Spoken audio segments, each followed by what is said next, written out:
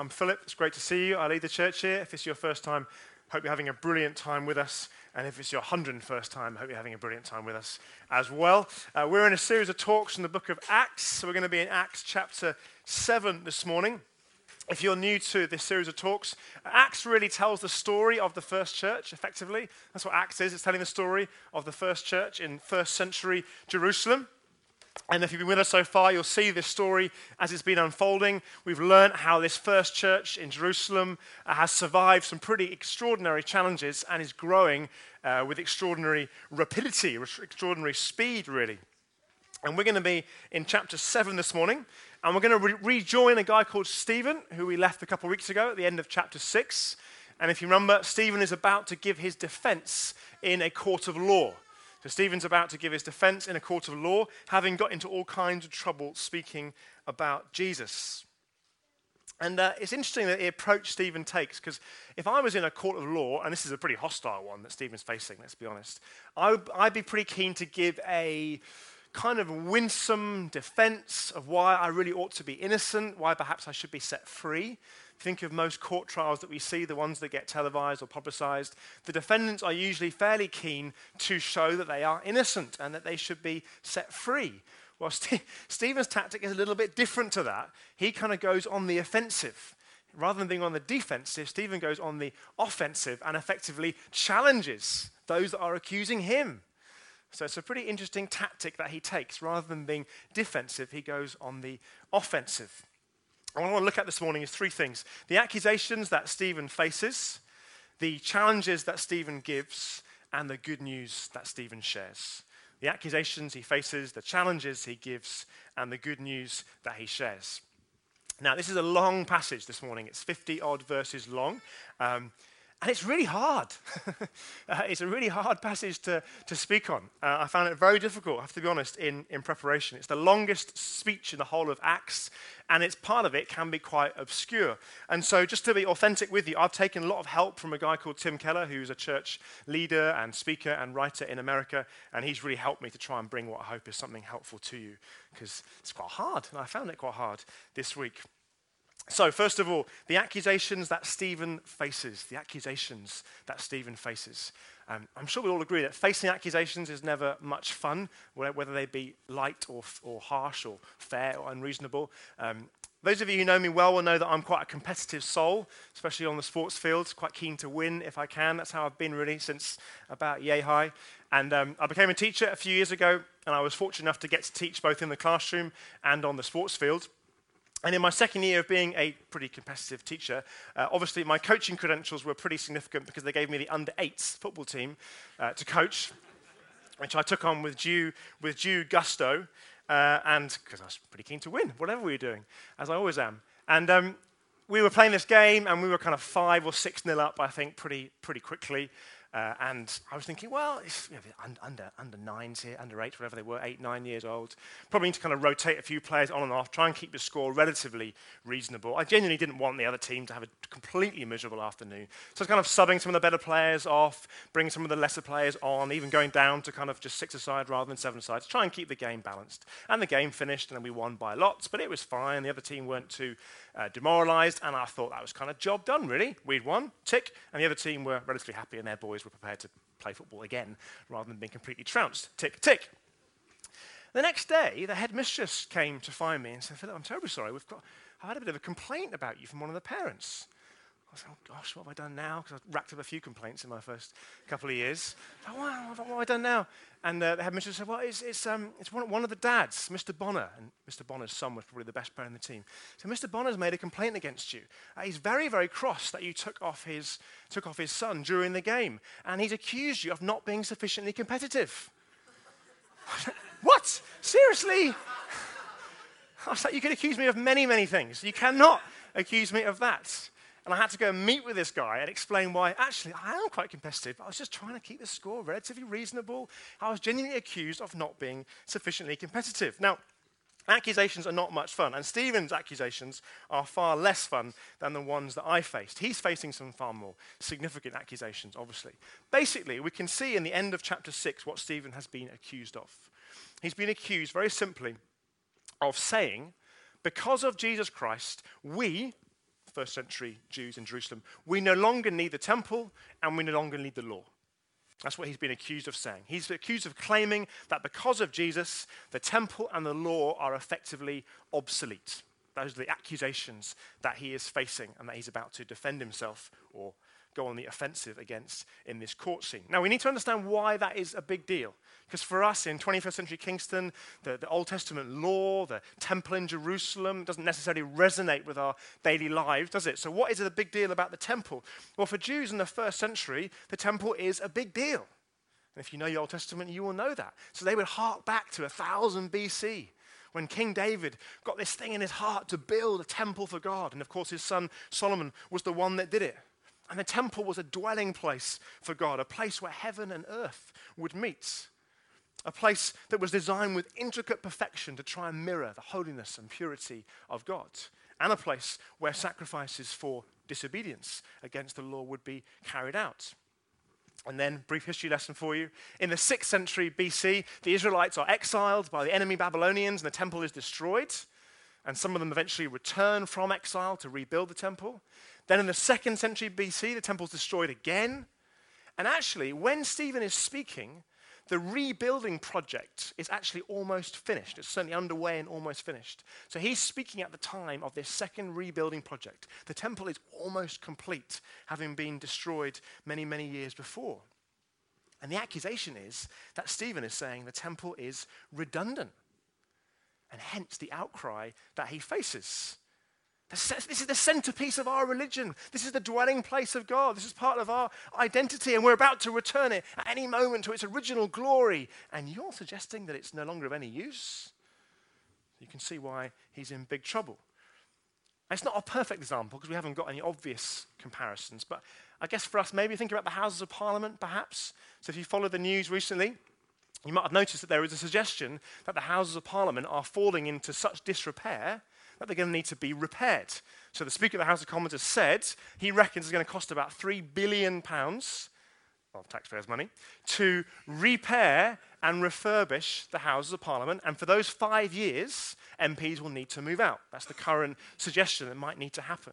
So imagine that during these 5 years of refurbishments and MPs moving out, someone says, do you know what? I don't think we need the Houses of Parliament after all. We could do without them. We could find another alternative. Now, some of you are kind of nodding, going, yeah, I think that's a good idea. Others of you, looking a bit kind of, for some people, the heritage of our parliamentary democracy is a very precious thing. People might say, what, the Houses of Parliament? The buildings that were first established in 1100, that were rebuilt after a fire in 1835, all of the decisions that have been made in the corridors and chambers of power, how could you do away with the Houses of Parliament? Some people might say. Not you lot, clearly, judging by your current reactions. But for the first century Jews in Jerusalem, their abhorrence at the idea of the temple being done away with is exponentially more than that.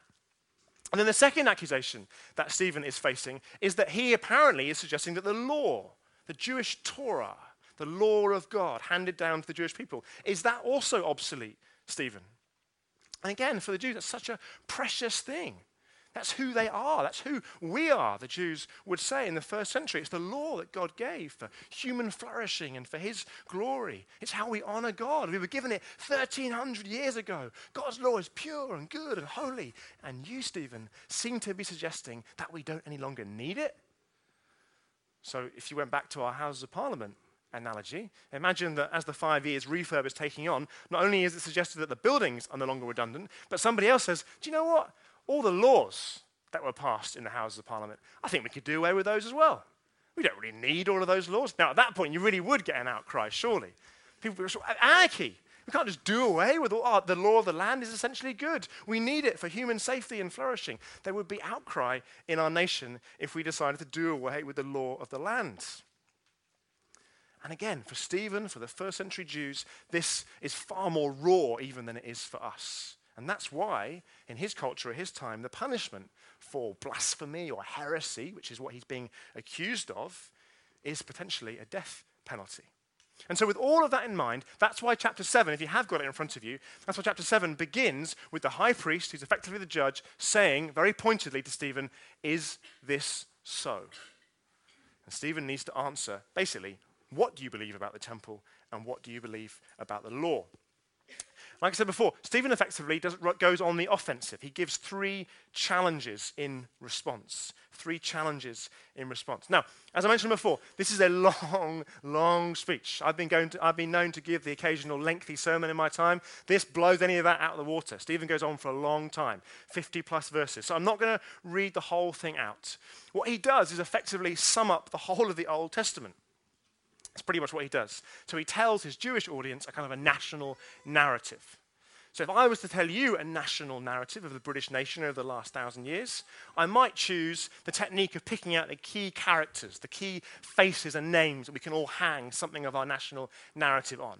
So I'd go back to 1066 and say William the Conqueror, and you'd all kind of nod and recall that year 7 history lesson that you got so bored in all those years ago. Then we'd fast forward to Henry VIII and Elizabeth I in the 16th century. And Oliver Cromwell and the foundation of democracy in Parliament in the 17th century, and Queen Victoria in the 19th century, Winston Churchill in the 20th century, and Elizabeth II in the 21st century. We'd be able to hang our history, wouldn't we, to some degree on those key characters. And Stephen does exactly the same thing.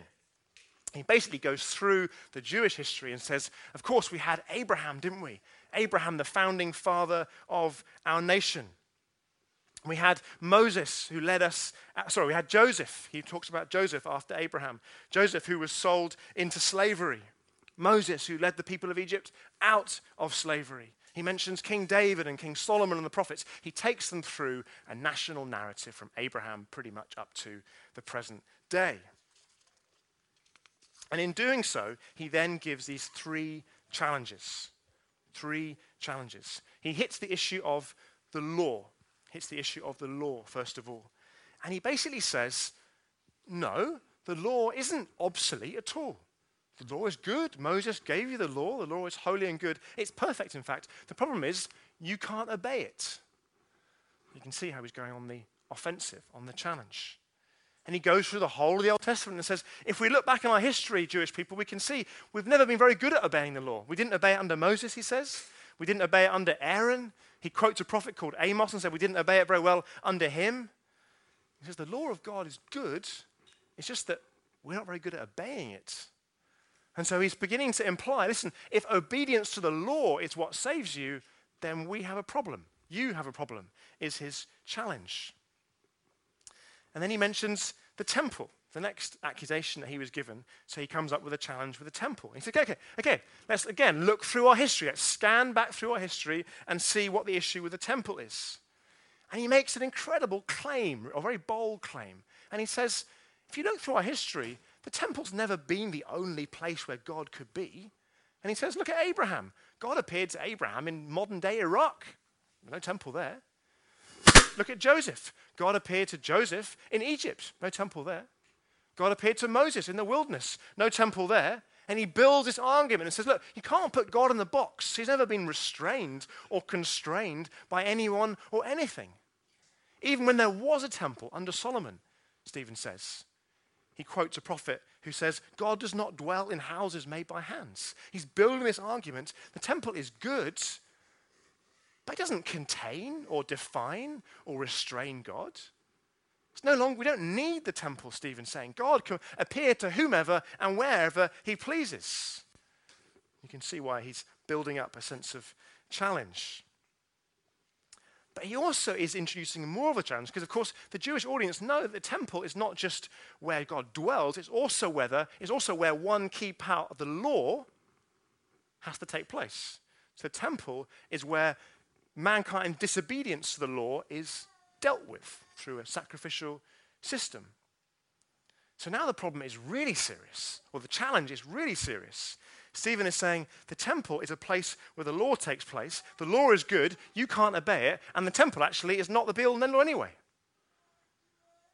So his challenge is pretty serious. The law is good, you can't obey it, and the temple, if not obsolete, is not the be-all and end-all. Now, at this point, I guess we kind of need to take a little bit of a pause or a sidebar, don't we? Because you might be sitting here saying, law of God? I don't even agree or want a law of God in my life. There are a number of objections to God's plan for how humanity should live. Lots of them are very good, reasonable objections. You might say, actually, I don't think God's law is good. I've seen Christians or churches or history seeming to claim to be enacting God's law, and no good has come from it. But if you look at what the Bible has to say about the law of God, the Bible summarizes the law and says the law of God can be summarized in one phrase: love your neighbor as yourself. That's how God's law is summarized in the Bible. And I would defy anybody, I think, really, to say that if humanity lived by that law, love our neighbors as ourselves, the world would not be surely a radically different place. That's the law of God in a nutshell, to love him and to love our neighbors as ourselves. Well, you might say, I don't really want to obey God's law. It might be good, fine. I don't want to obey it. Again, perfectly reasonable objection. I guess to that I might say, well, which law of life will you obey then? Which code will you live by? You might not call it a law, but everybody, all of the people that I know, will live by some kind of system, some kind of code. So which one will you choose? Do whatever makes me happy. That's what some of my friends would say. That's the law they live by. Do whatever makes me happy.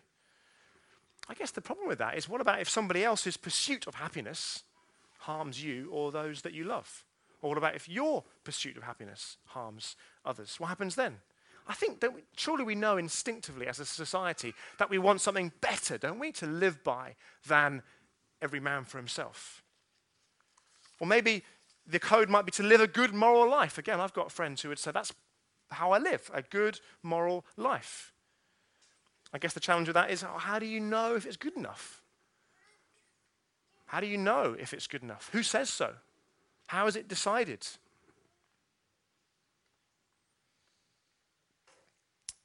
And Stephen also, having addressed the issue of the temple and the law, he then goes on to make a third challenge, gives a third challenge.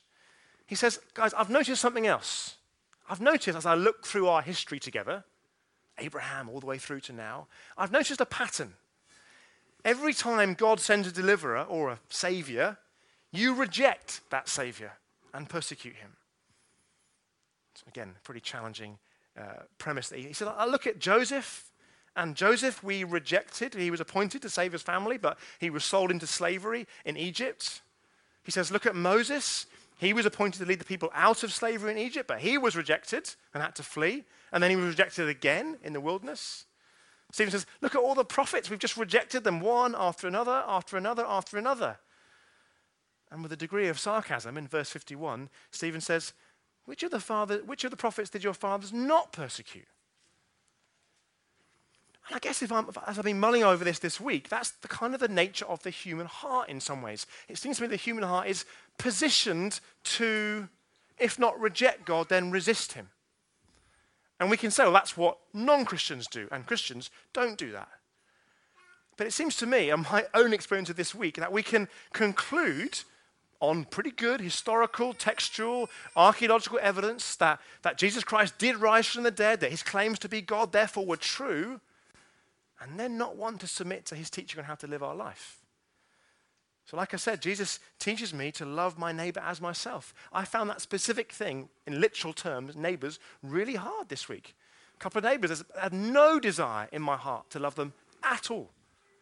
My heart is not naturally inclined to submit to God and to obey him and to follow his teaching. And so Stephen's argument can be summarized like this. You don't need the temple. You do need the law, but you can't obey it. And God's Savior always gets rejected and suffers.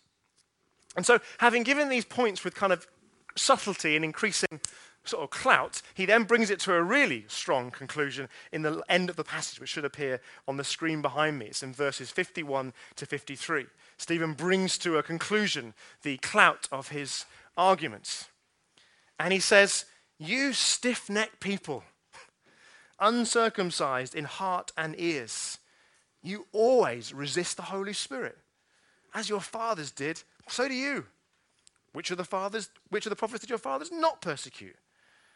And they killed those who announced beforehand the coming of the righteous one, whom you have now betrayed and murdered, you who received the law as delivered by angels and did not keep it. And really, Stephen is summarizing his argument in verses 51 and 53. He's saying, you stiff-necked people, uncircumcised in heart. What he means is, you need a new heart. So uncircumcised heart is the Jewish way of saying, you have a spiritually hard heart. He says, you might be into external law-keeping, offering sacrifices, honoring the Sabbath, circumcision, food laws, that kind of thing, but you need a new heart. And then he says, just to hammer his point home in verse 53, you don't obey the law anyway. So if we sum up where we are. Now, bearing in mind that the Christian gospel means good news,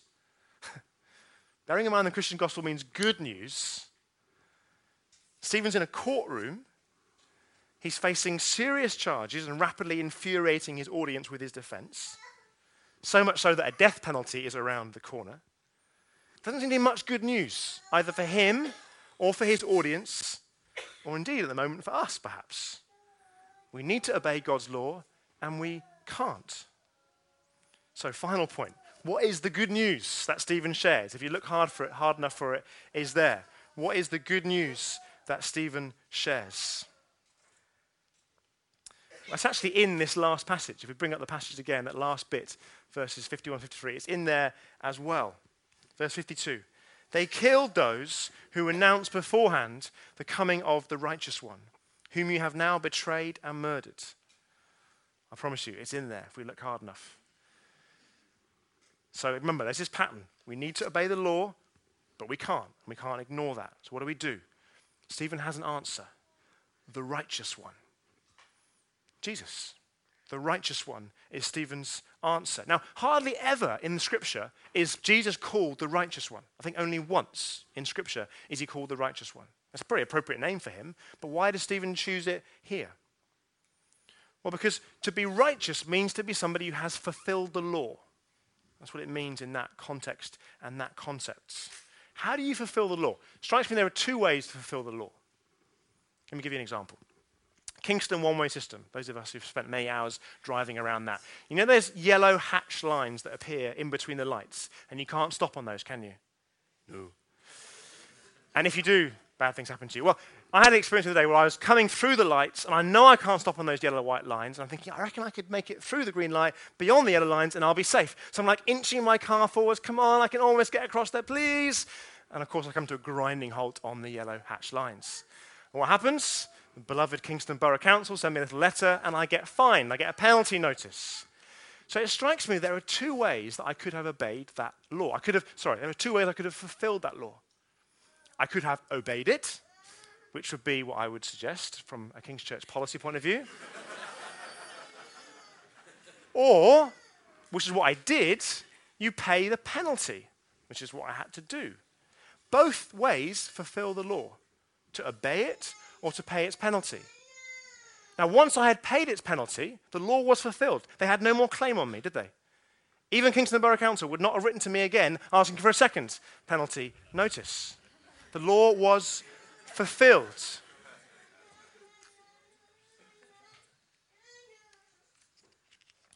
And really that is what Stephen is getting at.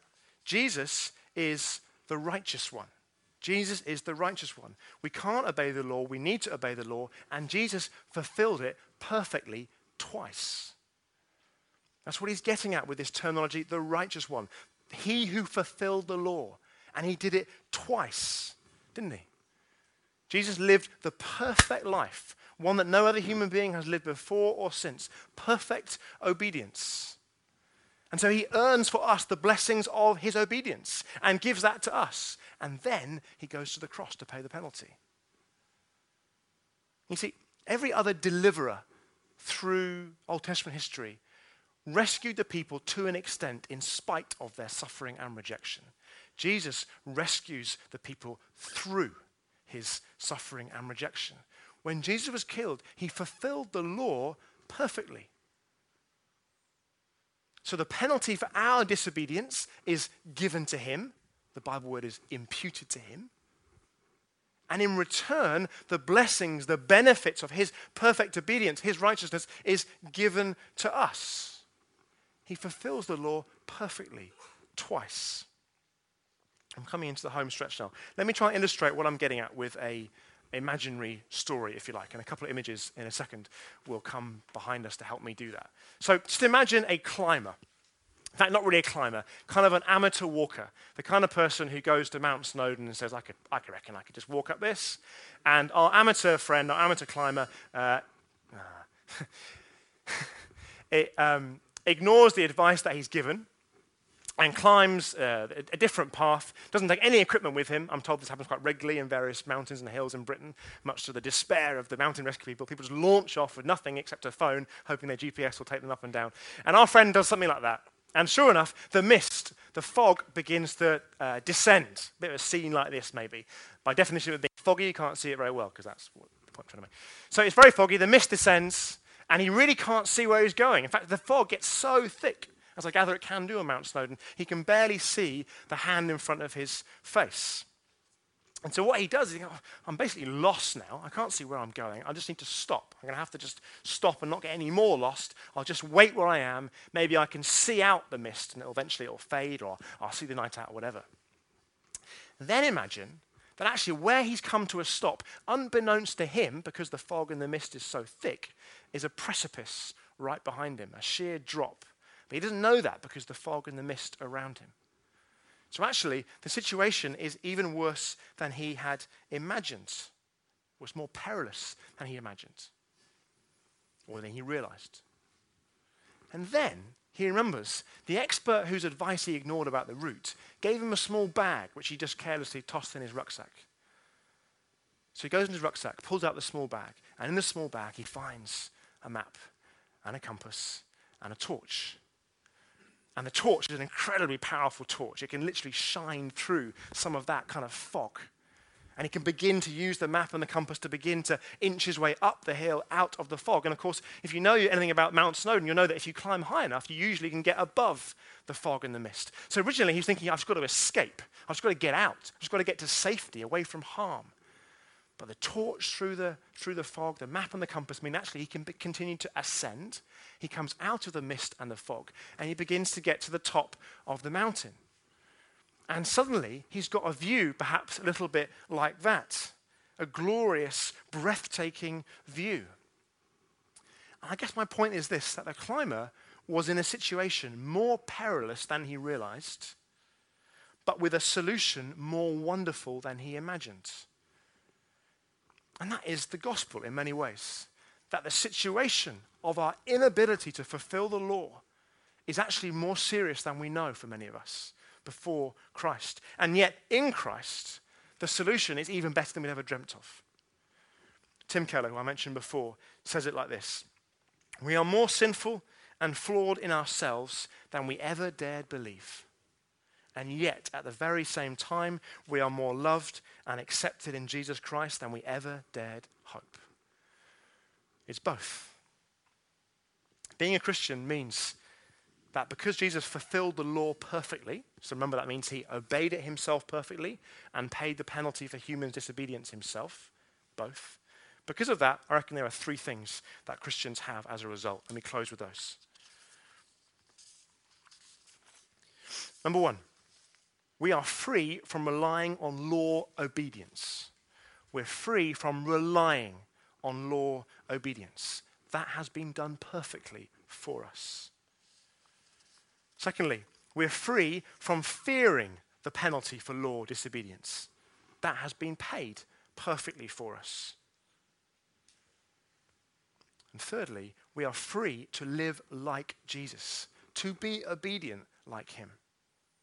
You see, living as a result of the grace of the cross, our disobedience dealt with, and obedience and righteousness given. Living as a result of that doesn't mean that the law is now useless and irrelevant and we get to do whatever we want. Quite the opposite. We're now free to obey God's plans for our lives. We're free to live in what he has planned for us. And you have to read the Sermon on the Mount, one of Jesus' most famous sermons, almost as long as Stephen's. Jesus' commands for how he wants us to live our life are, in some respects, terrifying in that sermon. What he wants for us in terms of how we use our bodies, our finances, how we treat the poor, how we treat our enemies. It's incredibly daunting. Jesus does not lower the bar in obedience to God. what he does is give us his power to fulfill it and obey it. So we're now free to pursue holiness, purity, generosity, sacrificial love. So my, closing phrase is the gospel of Jesus Christ is more serious than we had imagined and more wonderful than we had dreamt. I wonder if I could invite the band up to join me. We're going to be sharing communion, which is a wonderful thing to do together. In a second, the communion servers will appear to my left and to my right and at the back. So let me just explain to you how that works. My left and to my right are kind of bread and wine. And if gluten-free or fruit juice is more your thing, then top right or top left for you is the place to go. Communion is a wonderful meal for believers to share together. It's a wonderful way of expressing our belief in Jesus' death and resurrection, of expressing our gratitude at Jesus' death and resurrection. If you're not sure whether that's you, then I'd encourage you to not take the meal for the moment, unless this is the first time for you, that you feel this is the moment you want to commit to those things. Taking communion is a wonderful way of making that commitment to Jesus, knowing that he has fulfilled the law perfectly. His obedience and his righteousness is now yours, and your disobedience has been taken by him. And how we do that here is that when the kind of first song starts, we begin to make our way down towards these rows in the front when the communion does appear. And if it's not your thing, then we go towards the back. So as and when the communion places appear, do begin to make your way through. We've got some good time to worship together. We've got some good time to hear what else God might want to say. We're going to sing at least 3 songs or so together. So if you feel like God is bringing other things off the back of this morning or off the back of the sermon, then we'd be good to hear that and hear what God is saying to us. But I'd really encourage you to respond, obviously, by taking communion if you are a believer.